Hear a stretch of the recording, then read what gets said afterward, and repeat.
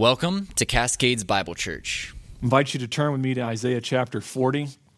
Our message this morning is more of an overview of this next chapter, next 16 chapters of Isaiah. We have crossed a significant milestone in our study of this book, and from 39 to chapter 40 is a big shift. There's very little debate amongst Old Testament scholars as to whether there should be a break between 39 and 40. It's just so obvious, and there's a shift not only in content but a shift in tone. It's just totally different from this point on. Things change dramatically. The primary focus of the first 39 chapters of Isaiah is whether Judah is going to trust God's promises as they stare down, various existential threats from the surrounding nations, or whether they're going to anchor their trust to their own efforts, their own diplomatic alliances, and their own works. And that's the big question that the first 39 chapters are dealing with. And the narrative, which we looked at over the course of two messages between chapters 36 and 39, hammers that message home. It sort of brings it all to a head. Everywhere we saw individuals in those chapters walking by faith, we saw the Lord's compassion and His grace and His mercy being just lavished on those who were humble. When Hezekiah stood firm in his faith as the Assyrians surrounded Jerusalem, it was his trust in the Lord's word that ultimately caused him to stand firm and for the Lord to establish him. When Hezekiah turned to the Lord in prayer in chapter 38, on pains of death, a terminal illness had overtaken him, yet because he trusted the Lord, his life was spared and his life was prolonged by 15 years. So everywhere we see people walking by faith, God's grace is poured out. But everywhere we saw hearts walking in rebellion and pride and self-sufficiency, we saw the Lord's judgment and His discipline and His chastening. Sennacherib, the Assyrian king, exalted himself, and the Lord shut him down. Hezekiah was filled with pride, but God's people will go into exile. And every time I say Assyria, Siri turns on this iPad. I got to find a way to shut that off. But as we saw at the end of chapter 39 last week, even faithful Hezekiah falters when the ruler of the Babylonian regional province, his name was Merodach-Baladan. We were introduced to him in chapter 39. When that individual comes and plays on Hezekiah's pride, he sends an envoy with letters and a gift to thank him for God's miraculous healing. We see his pride indulged. 2 Chronicles chapter 32 and verse 31 pulls back the curtain and tells us that in spite of all the success and all the prosperity that Hezekiah enjoyed as king, it says, quote, "In the matter of the envoys of the rulers of Babylon, that God left him alone to test him that he might know all that was in his heart." God purposely left Hezekiah to his own flesh to show him, and ultimately to show all of us, that apart from God's enabling grace, man is absolutely hopeless. Not only that, God's testing Hezekiah and the king's resulting defection from the Lord in pride made it clear to us, we saw, that exile for Judah was inevitable.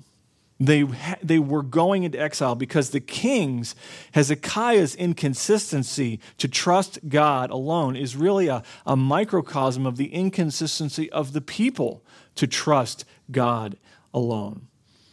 Isaiah wants us to know that he ends in the way he does in chapter 39 so that we understand that final salvation will never be realized through an earthly ruler. There is no king who will ever bring that in. And as we come to the end of 39, we are left with this question, the lingering question of chapter 1 and verses 21 to 26. It is still not answered.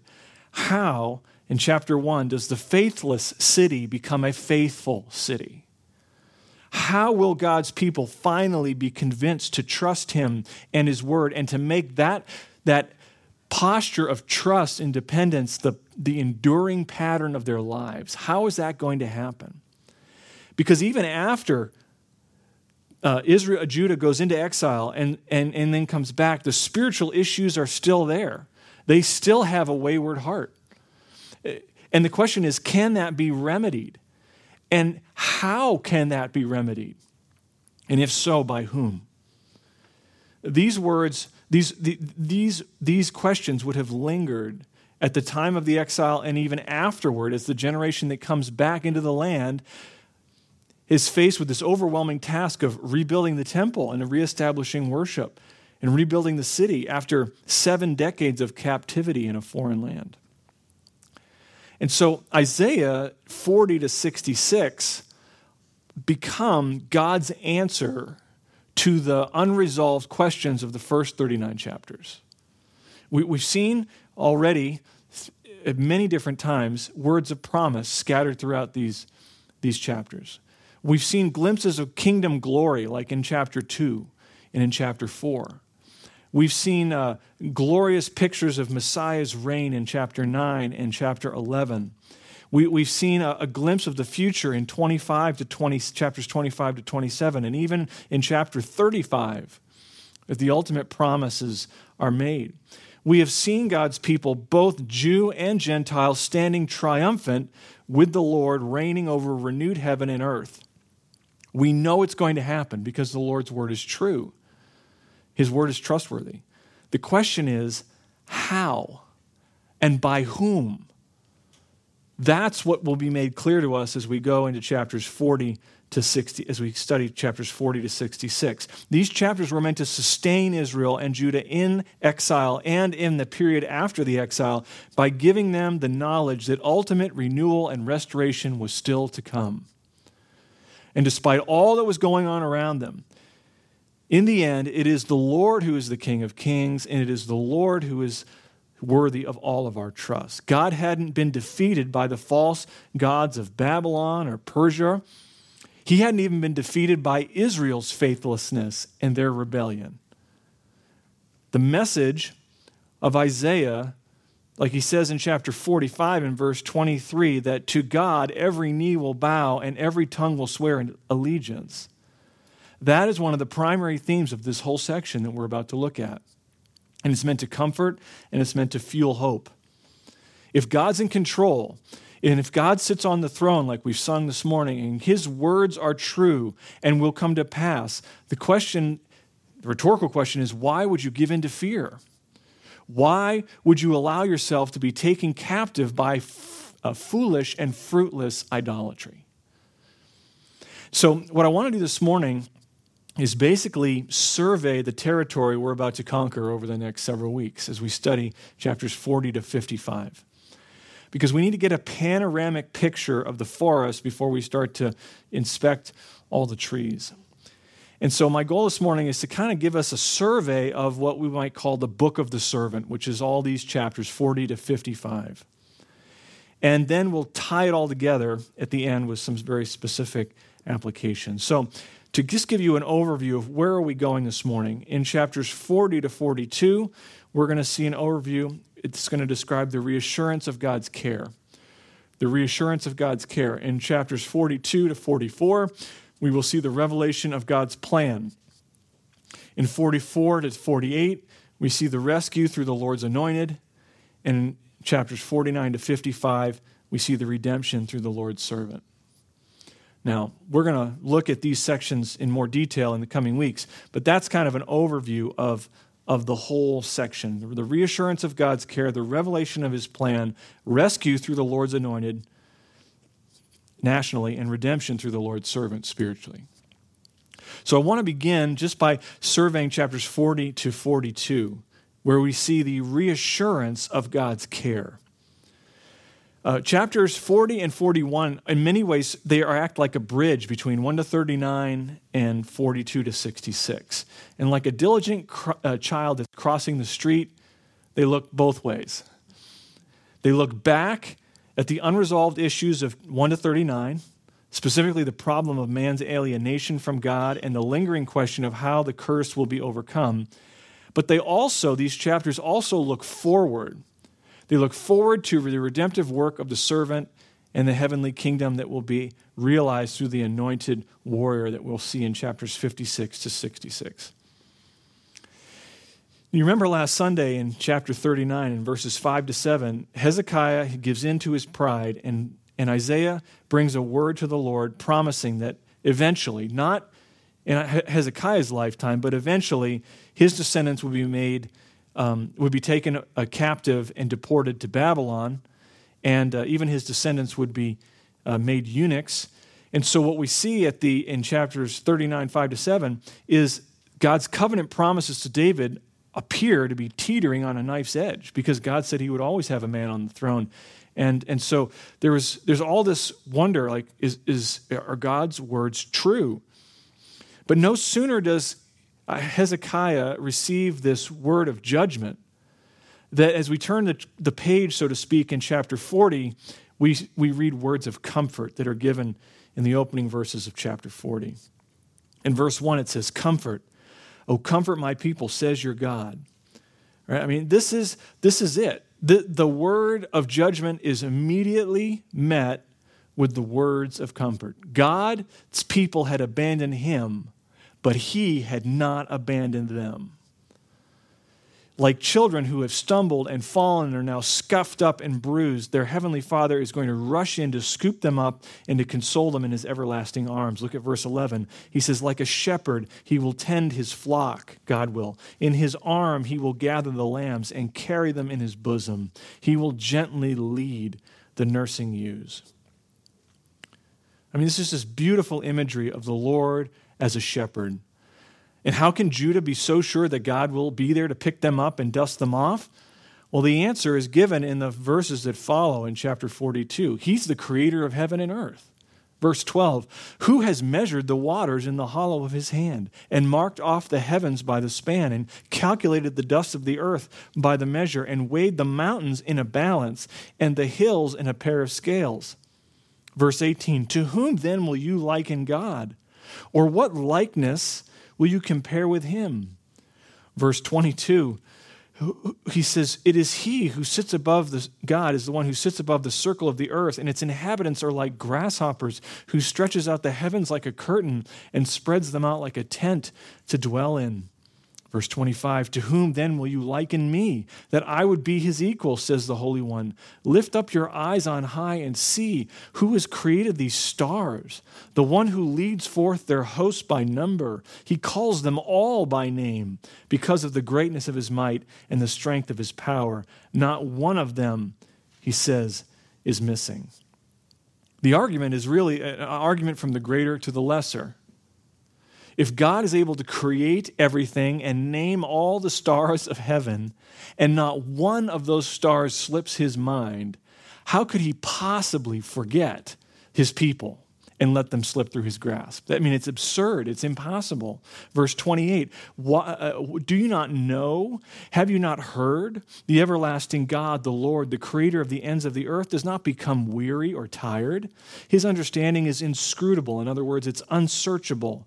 It's so great. "He gives strength to the weary, and to him who lacks might he increases power. Though youths grow weary and tired, and vigorous young men stumble badly, yet those who wait for the Lord will gain new strength. They will mount up with wings like eagles. They will run and not get tired. They will walk and not become weary."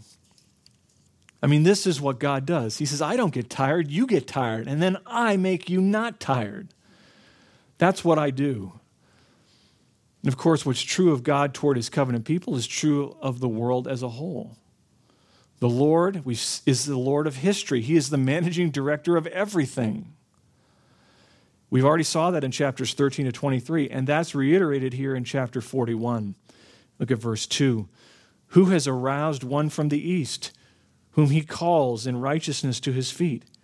He delivers up nations before him and subdues kings. God makes them like dust with his sword, as the wind-driven chaff with his bow." It says he pursues them, passing on in safety by a way he had not traversed with his feet. Who has performed and accomplished it, calling forth the generations from the beginning? And the answer, of course, is the end of verse 4. "I, the Lord, am the first, and with the last, I am he." Yahweh raises up the world's rulers, And as we see in verses 5 to 7 of chapter 41, he exposes the world's idolatry.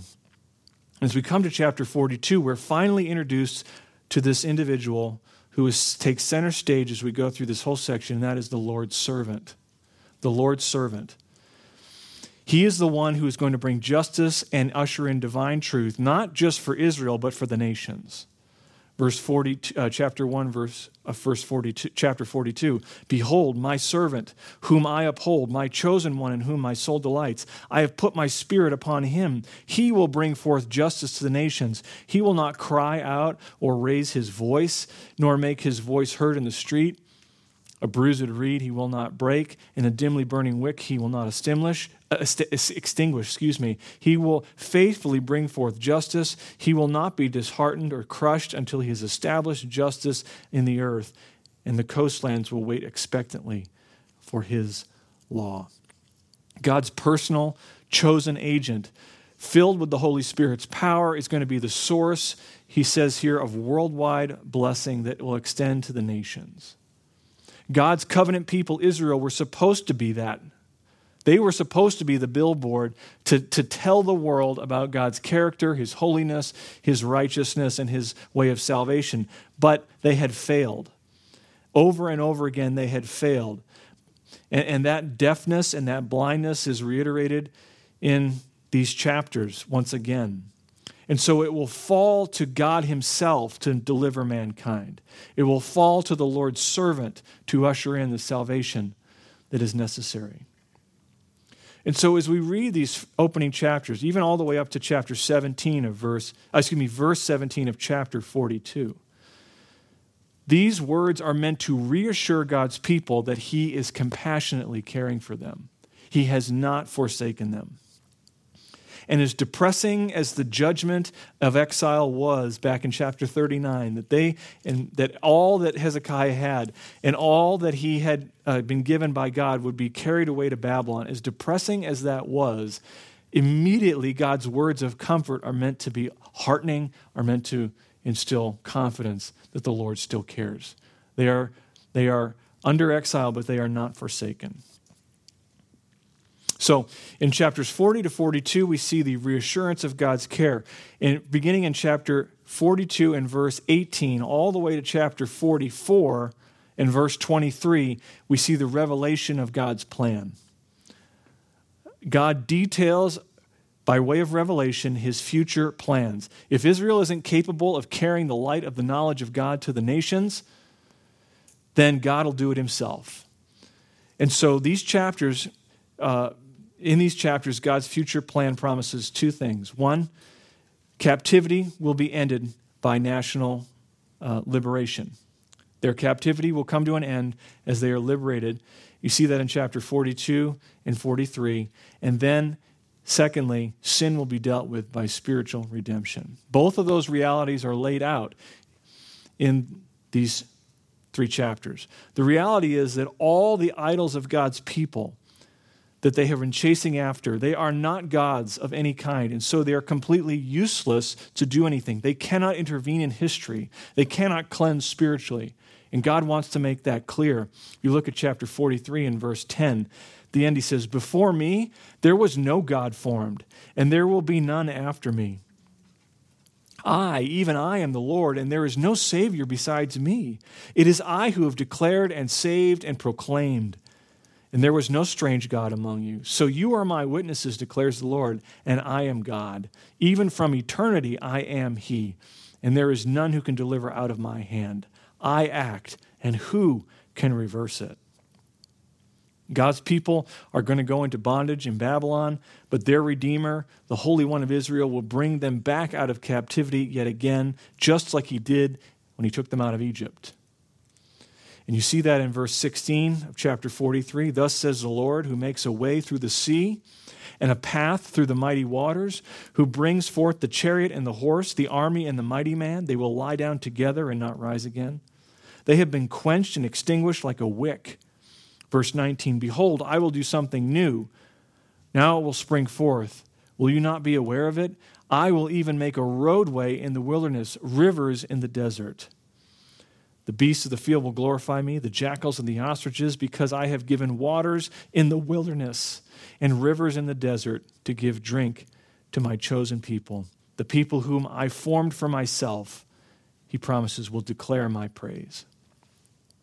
This is Exodus imagery. Can you see it? Walking through the desert, water, rivers flowing, destroying enemy armies, parting the waters, a path through the waters. That's all Exodus imagery. He says, that's what I'm going to do. I redeemed Israel once before out of Egypt, and I'm going to do it again. I take them out of Babylon. But along with the national deliverance that he promises, the plan that he lays out, he promises spiritual renewal also. And you see that in chapter 43, beginning in verses 22 and following. He says, "Yet you have not called on me, Jacob, but you have become weary of me, O Israel. You have not brought to me the sheep of your burnt offerings, nor have you honored me with your sacrifices. And I have not burdened you with offerings, nor wearied you with incense. You have bought me not sweet cane with money, nor have you filled me with the fat of your sacrifices. Rather, you've burdened me with your sins. You have wearied me with your iniquities." In other words, Israel, you're not what you ought to be. This is not a new message. They had forsaken God. They did not partake of those. They did not participate in the sacrifices that they were to give. They certainly weren't given with the right spirit. But in spite of all that, verse 25, he says, "I, even I, the one who wipes out your transgression for my own sake, will do it, and I will not remember your sins." And we don't get the specifics here of how God is going to forgive their sin and wipe away their transgression. He simply promises and says, "I am going to do this. I will do it." And only the true and living God can do that. Only the true and living God can deliver his people from bondage and cleanse them from their sin. No idol can make that happen. And that's really one of the key messages of this whole section. No idol can make that happen. And certainly no idol can tell you they're going to do it before it happens. And so God says, as he does in chapter 44 and verse 7, "Who is like me? Let him proclaim and declare it. Yes, let him recount it to me in order, from the time that I established the ancient nation, and let them declare to me the things that are coming and the events that are going to take place." He says, who can tell you what's going to happen before it happens? "Do not tremble, do not be afraid," verse 8. "Have I not long since announced it to you and declared it? And you are my witnesses. Is there any rock besides me? Or is there any other rock? I know of none." I mean, God's just basically saying, if you think you can measure up to me, step forward. And of course, none can do that. So he lays out his plans for national deliverance out of bondage and also spiritual deliverance by wiping away their sins. So with God's plans revealed, then, Isaiah turns in chapter 44, beginning in verse 24, and all the way to chapter 48. And thirdly, we see the rescue that he's going to accomplish through the Lord's anointed.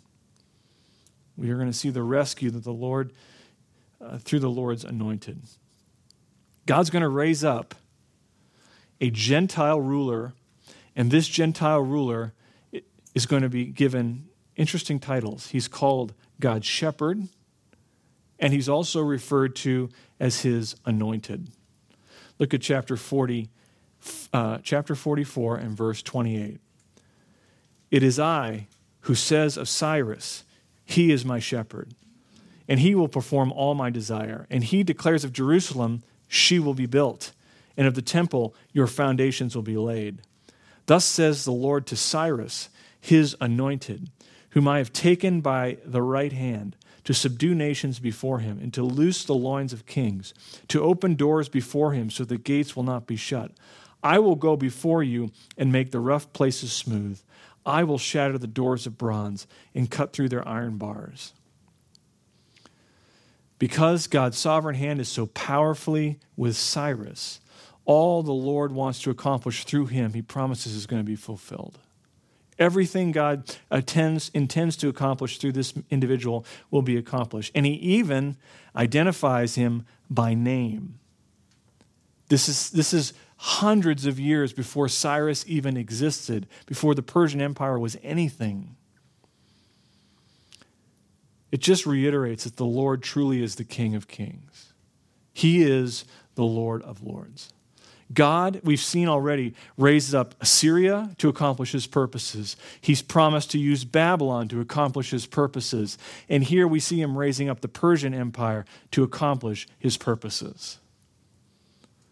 And as much as we deceive ourselves into thinking and believing that we have God on a string, as we read through chapters 40 to 55, we're reminded that the Lord's words in chapter 45, verse 21, are true, and we have absolutely nothing.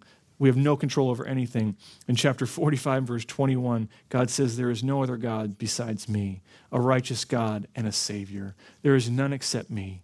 Turn to me and be saved, all the ends of the earth. For I am God, and there is no other." God's utter uniqueness is front and center in these chapters. Over and over again, he says, "There is no one like me." In chapters 46 to 47, these chapters would have been just a cup of cold water in the desert of Babylonian exile as you read through them. God reminds his children of his faithfulness and his covenant love despite all their indifference, in spite of all their rebellion. Verse 3 of chapter 46, "Listen to me, O house of Jacob, and all the remnant of the house of Israel. You who have been born by me from birth and have been carried from the womb. Even to your old age I will be the same, and even to your graying years I will bear you. I have done it, and I will carry you, and I will bear you, and I will deliver you." I mean, just beautiful imagery here.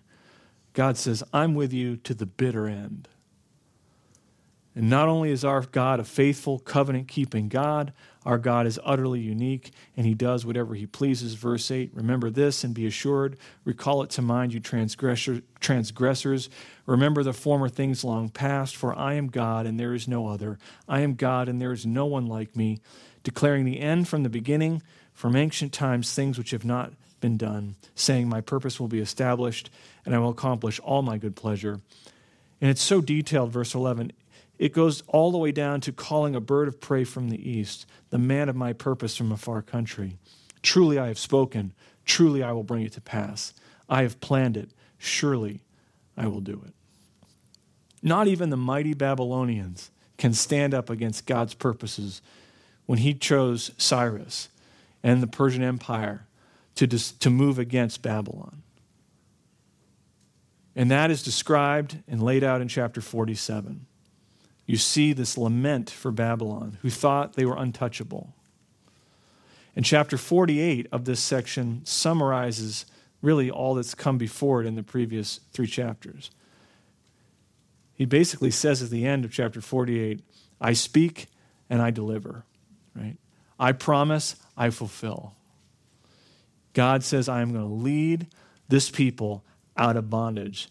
Verse 20 of chapter 48, he actually gives the command, "Go forth from Babylon, flee from the Chaldeans, declare with the sound of joyful shouting, proclaim this, send it out to the ends of the earth, say, the Lord has redeemed his servant Jacob. They did not thirst when he led them through the deserts. He made the water flow out of the rock for them. He split the rock, and the water gushed forth." Again, this is wilderness imagery. God is going to take them out of bondage, out of captivity, and bring them back to the land. He is going to accomplish this through Cyrus, who is the Lord's anointed.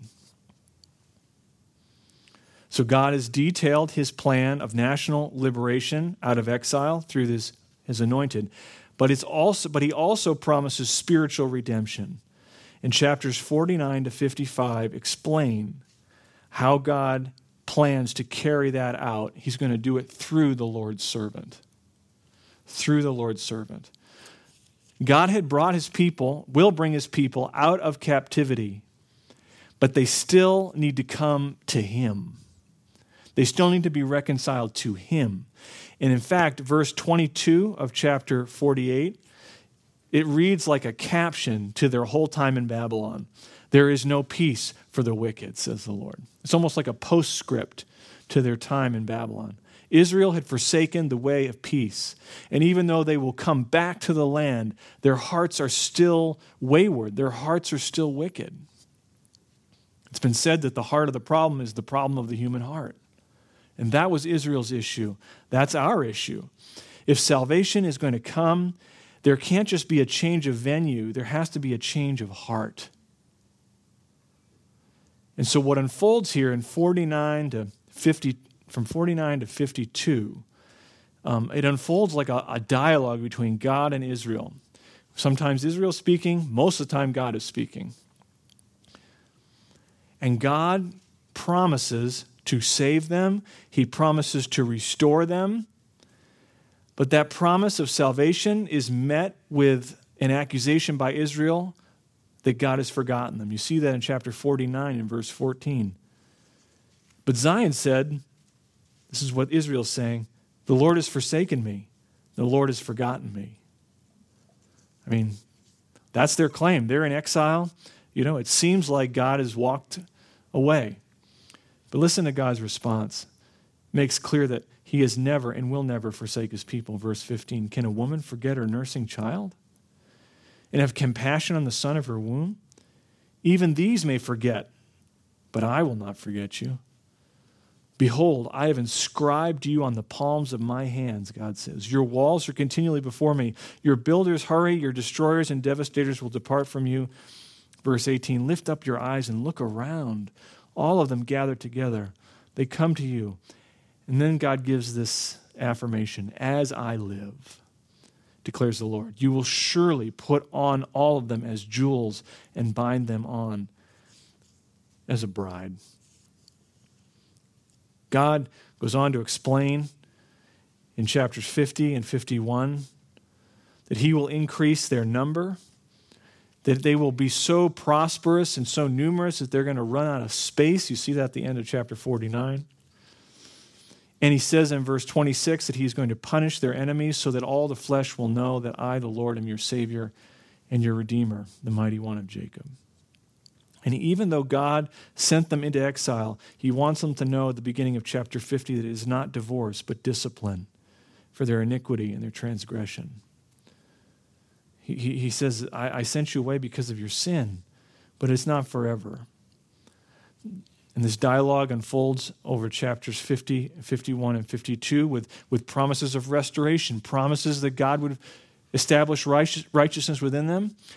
He even exhorts them to look sharp and be ready for that deliverance. In chapter 51 and verse 17, he says, rouse yourself. Rouse yourself.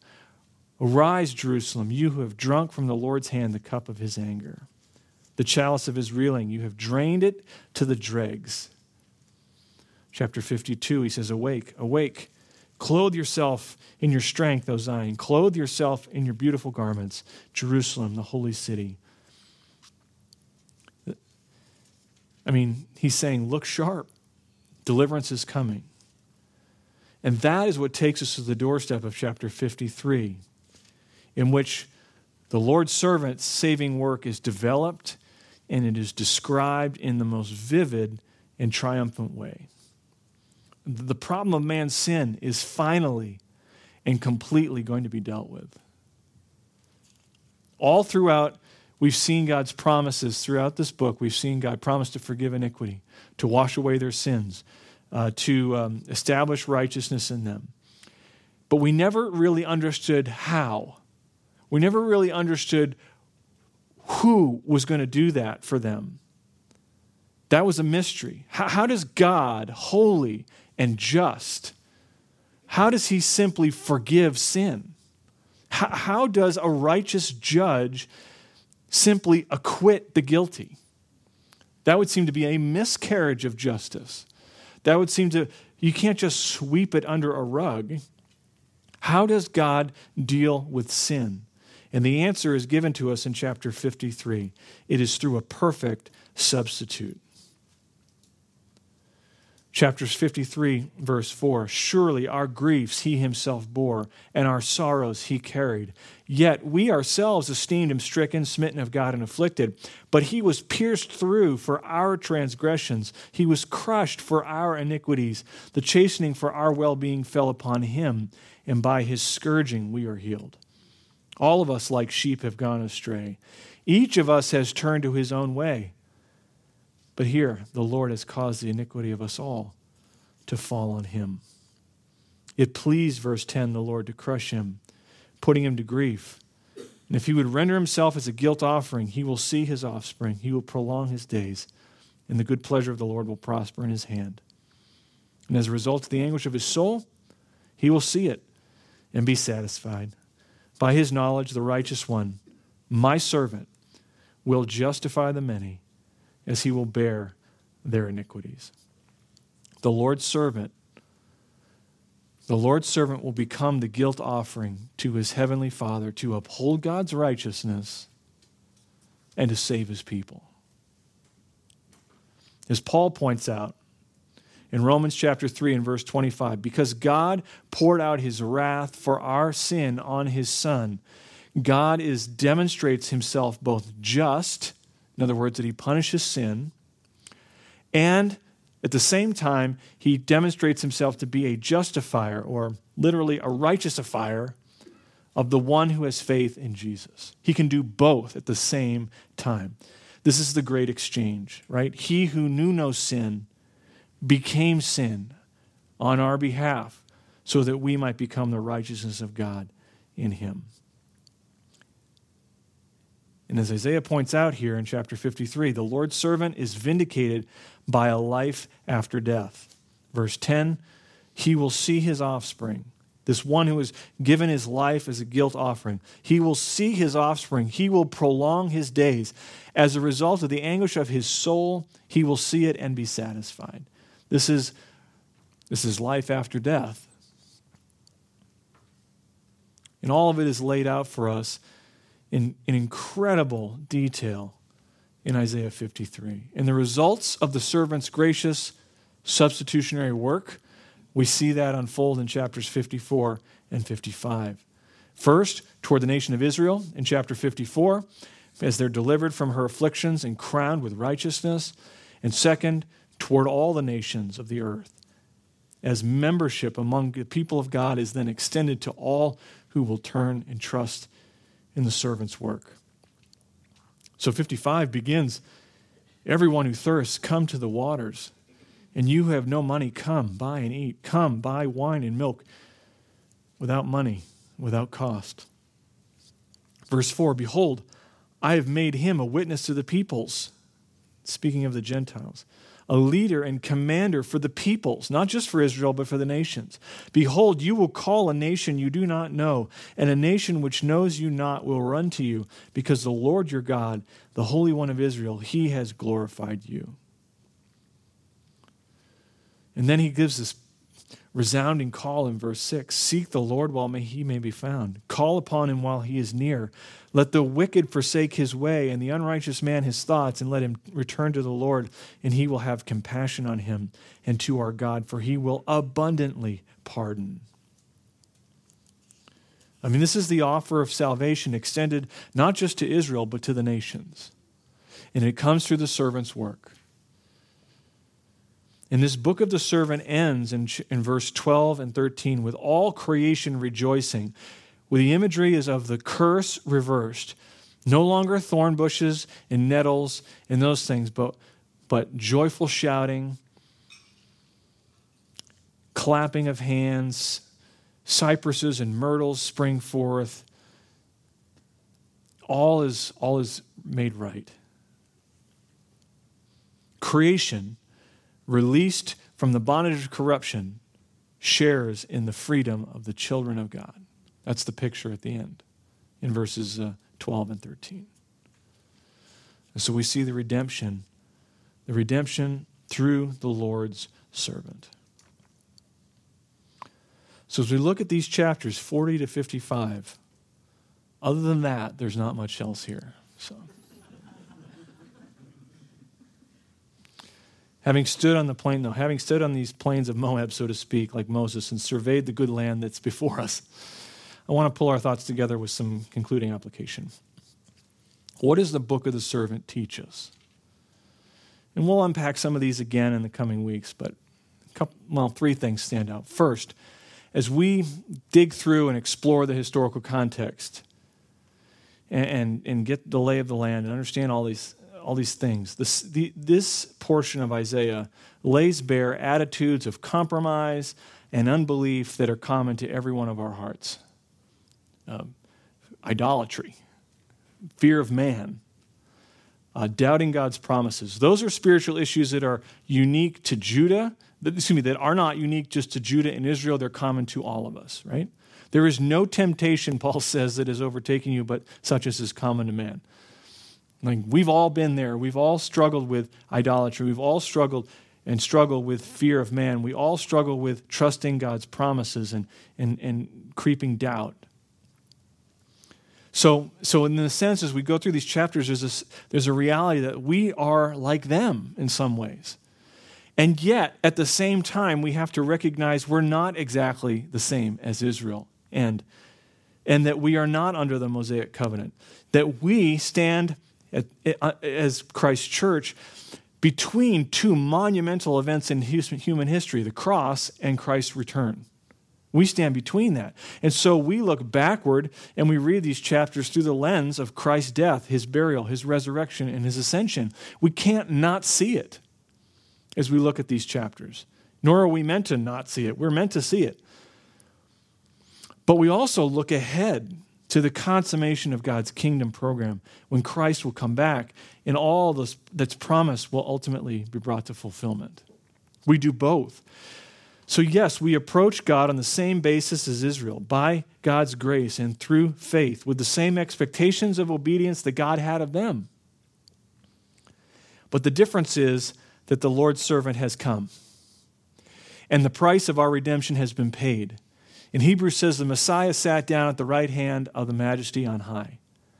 And the triune God has poured out his Spirit on us in his church, and he lives within every believer, transforming us from one degree of glory to the next, from the inside out. And so, as Galatians 3 says, the blessing promised to Abraham has come to the Gentiles through Christ Jesus, so that we have received the promise of the Spirit through faith. We stand there. And so while there are similarities, there are distinct differences. God deals with us not as rebels, but as what? Sons and daughters.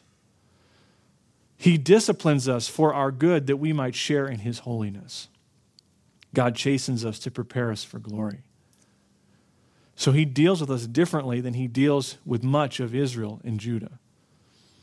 And the promises of 40 to 55 have largely been fulfilled. They were made, when they were made, they weren't realities yet, but so many of them have been fulfilled. Christ has come, they've been delivered out of captivity, right? But we still wait for Messiah's reign. We still long for a new heaven and a new earth. And so these chapters will bring us, commonality. We'll see commonalities with their condition and their situation. We'll see differences. Secondly, in 40 to 55, these chapters teach us that God's people should be some of the most firmly grounded, calm, and composed people on the planet. I think if you take one thing away from these chapters, it has to be this: that God's people should be firmly grounded, calm, and composed, maybe above any other person on the planet. God's people should be. I'm always surprised how many Christians walk through life wringing their hands about all the sinful people and all the sinful things happening around them. And I don't just mean in this church. I just mean in general, as you talk with other believers. There are a lot of Chicken Littles in our churches. The sky is falling. What's behind that? A lot of that is fear. It is nothing more than fear. Sometimes it's pride mixed with fear. This belief that if I'm just diligent enough, I can preempt and stop all the bad people in the world doing all their bad things. But you can't do that. You can't, because none of us our God. And there's no way we can wrap our minds around everything that's going on, nor can we get out in front of everything that's going to happen before it happens. And secondly, we can't do that because God ultimately allows evil people and bad things to touch our lives at times to make us more like his Son. It's part of his plan. Read the book of Job. God allowed that to happen for Job's benefit, not for God's. Have we forgotten Paul's words in Romans 8 that God causes all things to work together for good for those who love him? Have we forgotten the words of Jesus who said in Matthew 10, "You will be hated by all because of my name. But it is the one who has endured to the end who shall be saved." We have to understand, beloved, the Christian life is about endurance and perseverance, not command and control. The Christian life is about endurance, persevering faith. Matthew 10, verse 24, Jesus says, "A disciple is not above his teacher, and a slave is not above his master. If they have called the head of the house Satan, how much more will they malign the members of his household?" And the application in verse 26 is this: "Therefore," he says to his disciples, "don't fear them." See, that's the problem, is fear. There is nothing concealed, Jesus says, that will not be revealed, or hidden that will not be known. And so you and I don't have to run around trying to convince everyone the sky is falling. Nor is it profitable to expend our limited time and energy and even relational capital trying to expose and prosecute every moral, social, and political evil in the world. Because God's going to do it for us.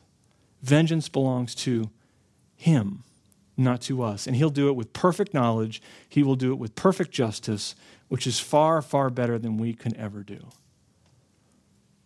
You say, well, then what role do we have? Matthew 10 and verse 27, Jesus says, "What I tell you in the darkness, speak in the light. What you hear whispered in your ear, proclaim upon the housetops." Our job is to testify of the gospel of the kingdom. Our job, our mission, our time, limited time, energy, relational capital is to be expended for proclaiming Christ and obeying his word so that our lives can back up that kingdom message. That's what we need to do. And Isaiah 40 to 55 is a challenge. It is a challenge for us to live calm, composed, and confident, understanding that our God reigns. He reigns. And we're going to, and that's bookended in this whole section. In chapter 40, verse 9, our God reigns. In chapter 52 and verse 7, our God reigns. A third point of application. Another overarching benefit of these chapters is that they draw us into Christ. They draw us to Christ. Like thirsty travelers coming to a cold, clear spring to drink, we are invited as we read these chapters to come to the servant, the substitute, the sacrifice for our sins. As we read through these chapters and study them, we are going to see his sovereign rule, God's inexhaustible power, his blazing righteousness and glory, his tender compassion, his abundant grace, his unyielding faithfulness, and maybe more than anything, his uniqueness. There is no one like me, says the Lord. These chapters invite us to place our trust in Christ alone, and then they nudge us along in greater dependence and trust. The way into the Christian life, the way we enter into Christ, is the way on in Christ. It's all by faith. It's all by faith. The entirety of your Christian life, my Christian life, is one of faith, believing the promises of God and obeying the commands of God. And if you're in Christ this morning, you're accounted as one of the redeemed of the Lord. And the opening declaration of chapter 40, verse 9, "Here is your God," is carried forward through the entire unit and echoes with mighty assurance near the close in chapter 52 and verse 7, "Your God reigns." This is the purpose of the servant's work, to redeem a people for himself and to restore all things to himself. So the question is, how will the faithless city become a faithful city? And the answer is given to us in 40 to 55. It is through the work of the servant. It is his substitutionary, sacrificial work and the promises of God fulfilled that we see this. This is save sinners. This is God's greatest glory, and it is our highest joy. So that's what we're going to see in the coming weeks. Let's pray. Father, we thank you for this just sweeping picture of your control of human history yet again. We confess, Lord, we are so easily caught up in the moment. We think that everything that's happening around us is the most urgent thing ever and the most egregious thing ever and the most hopeless thing ever. And we have to realize that this is just we are just one small speck in the timeline of human history. This is all momentary light affliction, the scriptures say. We are to trust you. We are to look expectantly to you. Help us to look to Christ and pray that Christ would rise to the foreground here as we study these chapters in the coming weeks. Help us to see you, see ourselves rightly, see you in all of your glory. May we come away with a clear vision of you such that we would know you and walk with you with greater faithfulness. We thank you, Lord, for the servant's work. It's what brings us together as your church. It is what has it is the message that we herald. It is the reason we gather around this table that we're about to participate in. And we thank you for it, Lord. And we pray that we would herald that good news and declare that our God reigns. In Jesus' name, amen. Thank you for listening. We hope you've been encouraged by today's message. For more information or more messages like this, visit us at cascadesbiblechurch.com or subscribe via your favorite podcast app.